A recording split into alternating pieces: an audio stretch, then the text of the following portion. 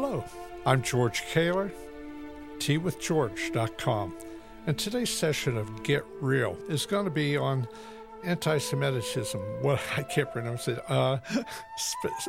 Pronounce it for me, Steve. Antisemitism. Anti-Semitism. Okay, off to a good start here. I know I'm not anti-Semitic. I know I'm not anti-Semitic because I can't say the word. But I'm here today with Professor Steve Putney, expert in Constitution and history, best I know, and with Diane Gruber, retired attorney out there in Washington State. I heard you're getting what's called a atmospheric river of rain out there. Is it raining on you, Diane? Oh, heck yeah. We almost have lakes in our front yard. My goodness. Yep. So much rain the last 3 or 4 days that the sand, we're on the peninsula, so there's no place for the water to go. The sand is saturated, so we have nice little puddles all over the place. But it's not as bad as 3 years ago, where I literally was driving through, I don't know, a foot and a half of water on our private easement road. Good gracious.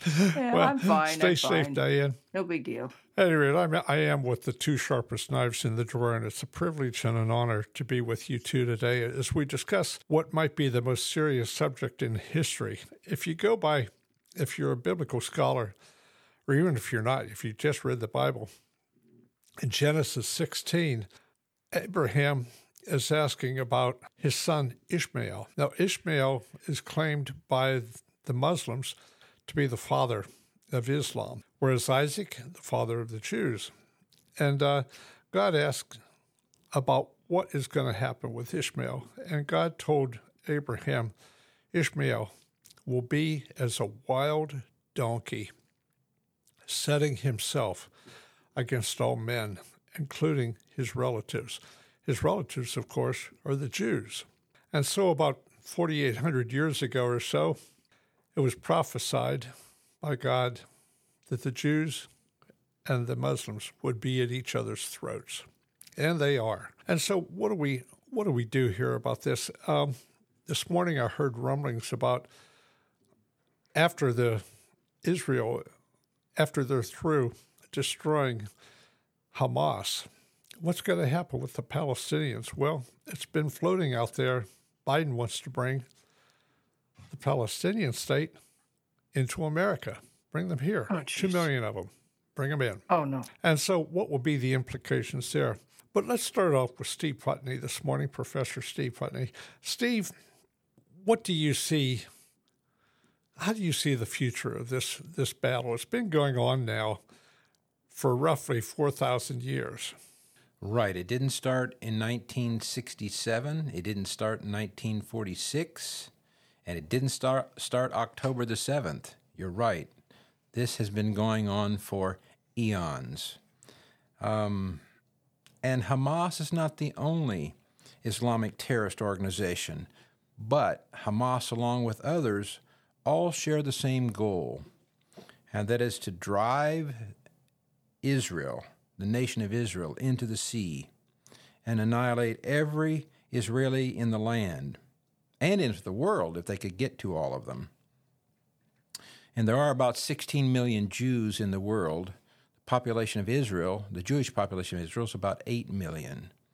And, of course, the Arab population is much, much larger than that, but the Palestinians are about equal in terms of population. There are about 2 million Palestinians in Gaza, about 3 million in, well, I don't really like to call it the West Bank, but that's the name that's usually used for what was Judea and Samaria.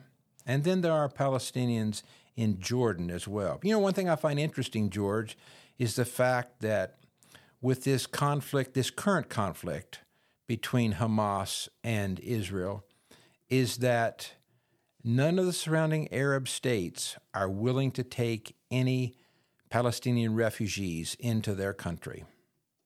I wonder why that would be. Are they troublemakers? I think there are a couple of reasons. One, going back to previous conflicts, when Palestinians have fled Israeli territory, after the wars, after those previous wars ended, Israel refused to allow those Palestinians back in to their original locale. And I think that's one reason that surrounding Arab states don't want them. And two, back when there were Palestinians in the Sinai Peninsula, let's go back into the 50s and 60s, they were a threat against the Egyptian government.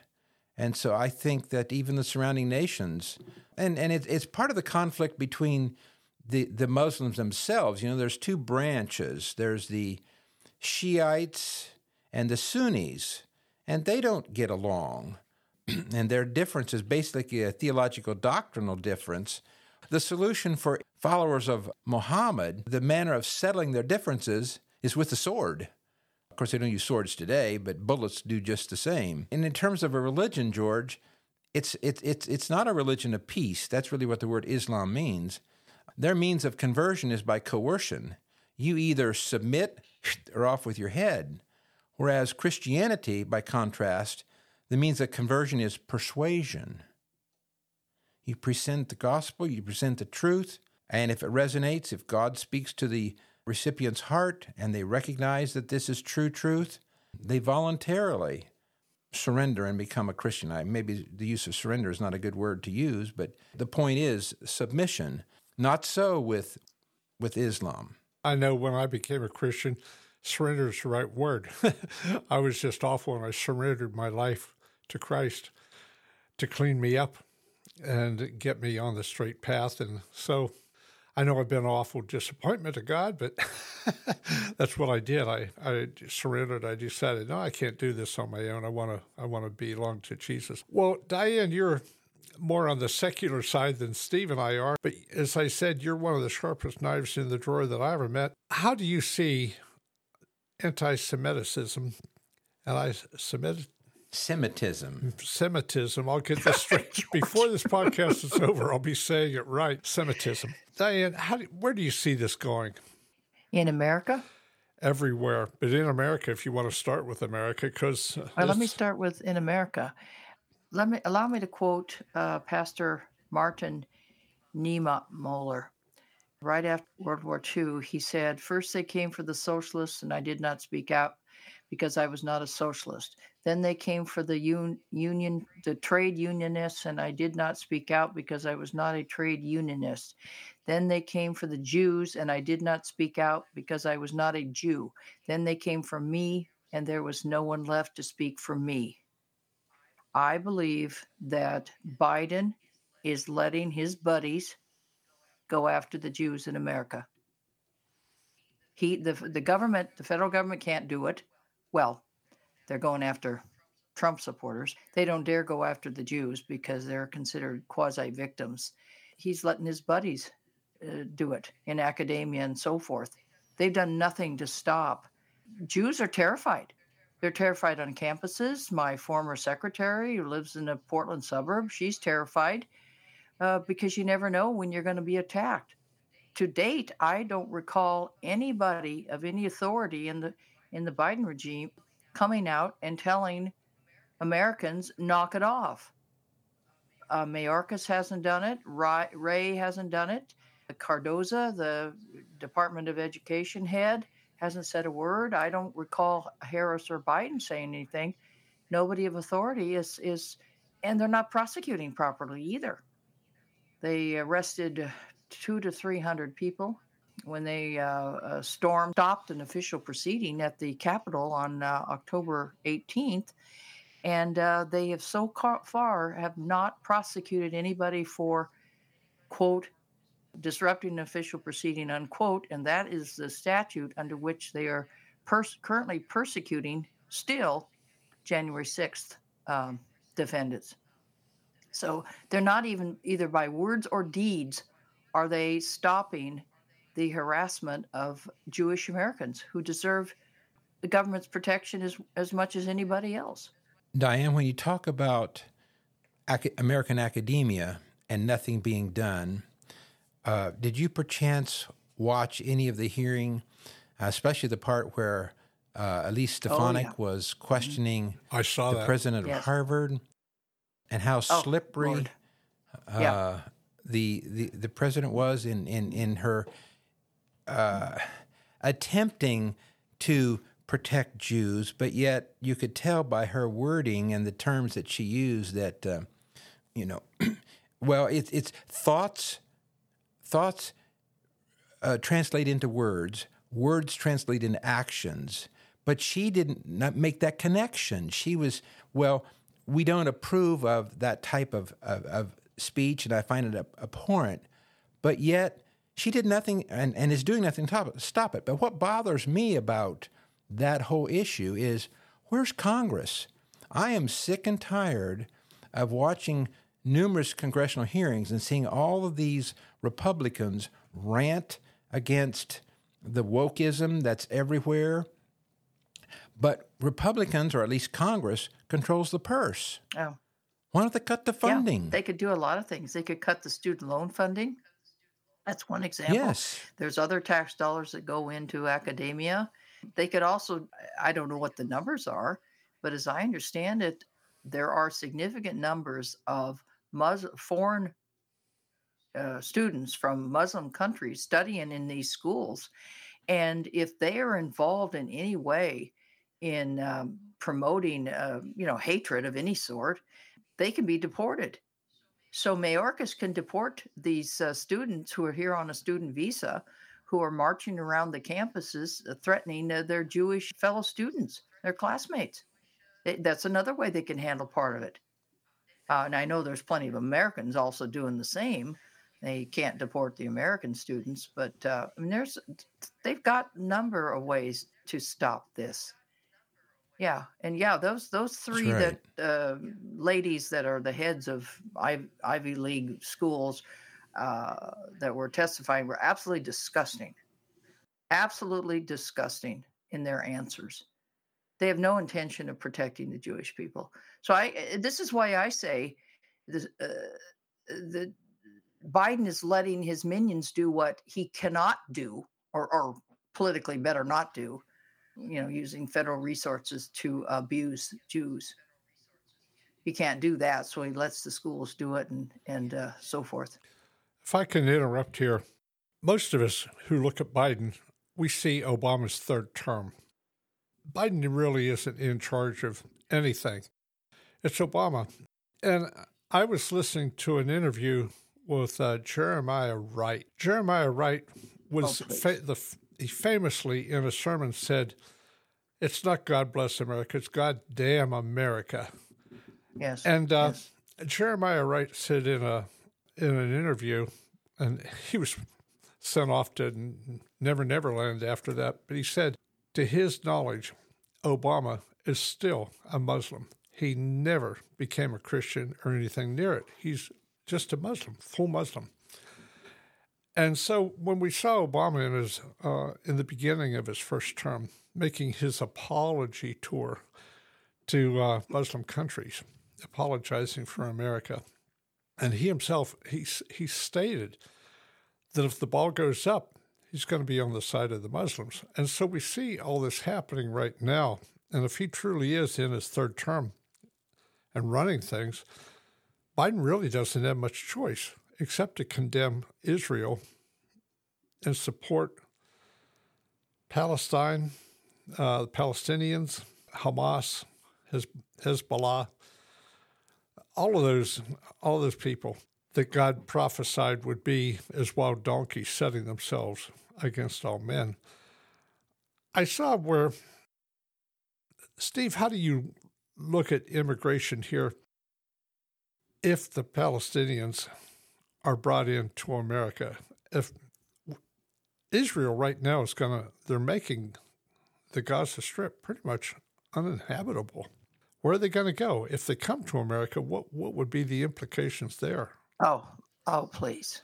Go ahead, Diane. This is a real thing, Diane. I can tell. No, you go ahead, Steve. You're about to boil over. Go ahead. Well, if they're going to bring 2 million Palestinians, isn't that the total population of the quote-unquote Palestine as we know it? Of Gaza, today? yes. Yes. So bring them in here and let them continue the abuse of the Jewish population, not to mention the abuse of the Christian population in America. Really? Well, this goes right to my point. Something the Biden administration or Biden regime cannot do on their own. They're going to let third parties do it for them. And talk about disrupting the whole American society. 2 million, that's about going to double, give or take, the Muslim population in America as it stands today. That will double it. And add to that, Diane, ahead, all the illegal military age Chinese men that are crossing the border coming into the United States. Over 100,000 so far. And the word that comes to my mind is balkanization. America, yes. The United States is balkanizing thanks to Obama, Biden, Harris, and their cabal. Yes. Indeed.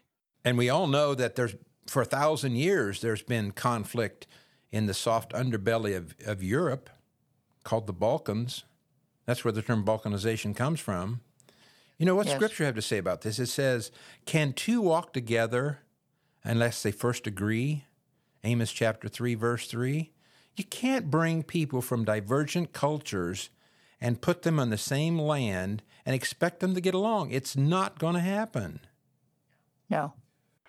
Here in Virginia, a few years ago, when Mr. Trump was president, there were two opposite groups that protested in Charlottesville. And the mayor up there is an idiot for allowing this, but both groups, one was Unite the Right, and the other was every crazy leftist organization in America. But he allowed them to protest in the same area, putting both groups together. Yes. It's like putting, in some states where cockfighting is still allowed, you put two roosters in the same cage, there's going to be one dead rooster after a while. Yeah. And they bet money on it and all that. I think it happens in Virginia here too, except it's illegal. But at any rate, that's what it reminds me of, two roosters being thrown into the same pit and see what happens to them. Well, that's what happened in Charlottesville. Well, they want the chaos. That mayor wanted the chaos. I don't think he was stupid. He wanted it on purpose. He was following, that's what Nancy Pelosi did in San Francisco. There were right-wing, quote-unquote, group that had a permit to parade or whatever you call it down there to meet. And she would not, how do I say this? She would not allow the police to keep the counter-protest, the Antifa, away from them. That they were going to mingle Antifa with this right-wing group called Patriot Prayer out of Vancouver, Washington. And so the Patriot Prayer, I have met the founder, Joey Gibson. He canceled the whole event to avoid, because he knew what was going to happen. People were going to get hurt because San Francisco was going to put them together and the police were not going to keep them separate. And the party that always comes out looking as a bad guy are those that come from the right or conservative perspective. When Antifa showed up with baseball bats, they were ready for action. Whereas Unite the Right, there was one guy, his schizophrenia. He showed up and he ran his car through the crowd.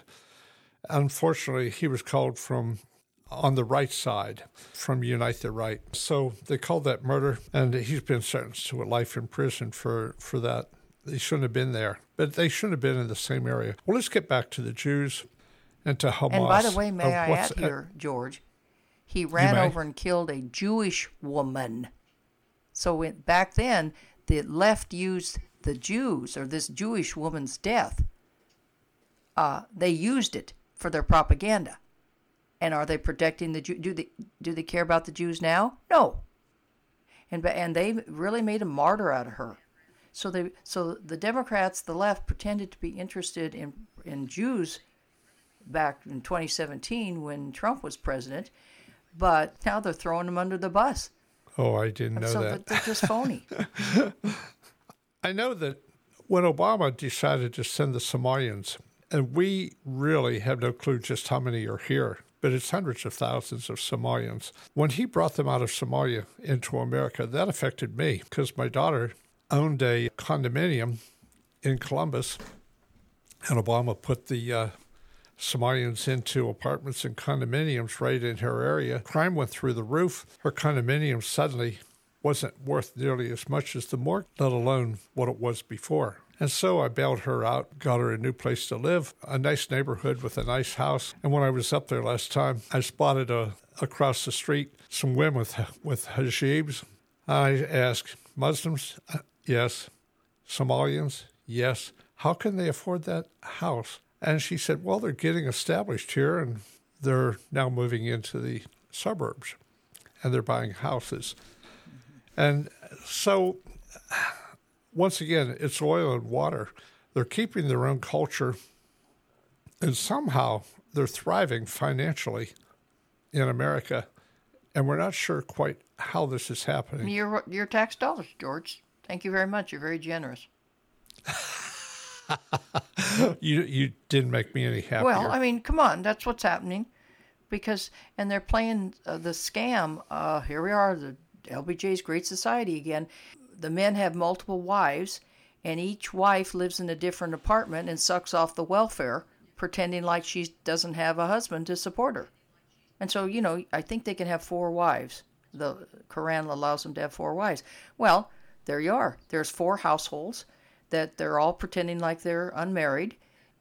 We're supporting them, supporting the households. That's how it goes. With the set, each have probably 4, 5, 6 kids.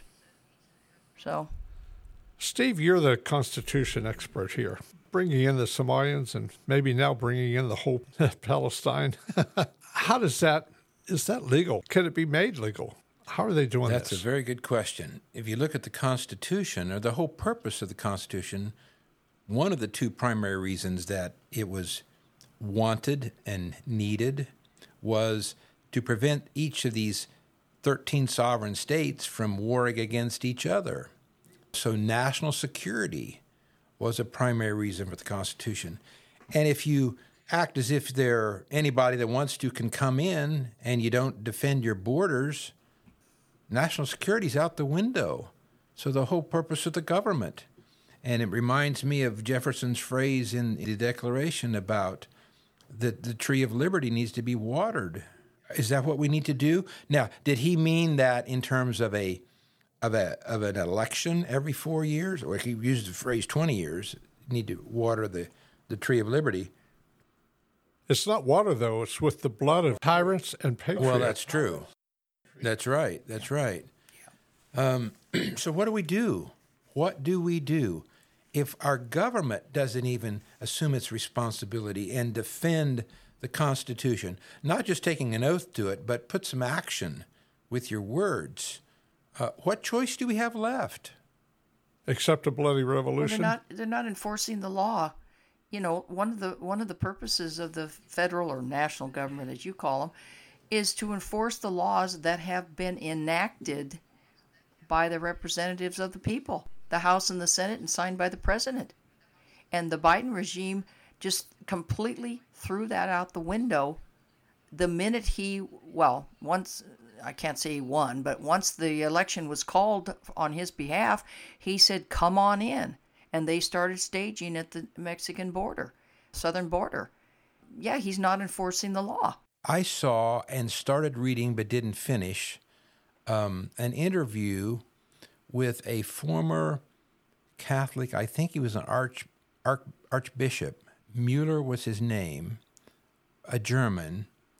And he was saying in that interview that the globalists are trying to obliterate national identity by allowing people, encouraging, I guess you'd say allowing, people outside of Western civilization to immigrate or invade, whichever term you want to use, depending on your perspective. Yes. Of these third world peoples coming into Western countries. Yes. To destroy our national identity, because it furthers their objective of creating a one world system. I knew a lady when I was living in the Portland area. I knew her for like 30 odd years. She had immigrated from communist Germany when she was 14 years old.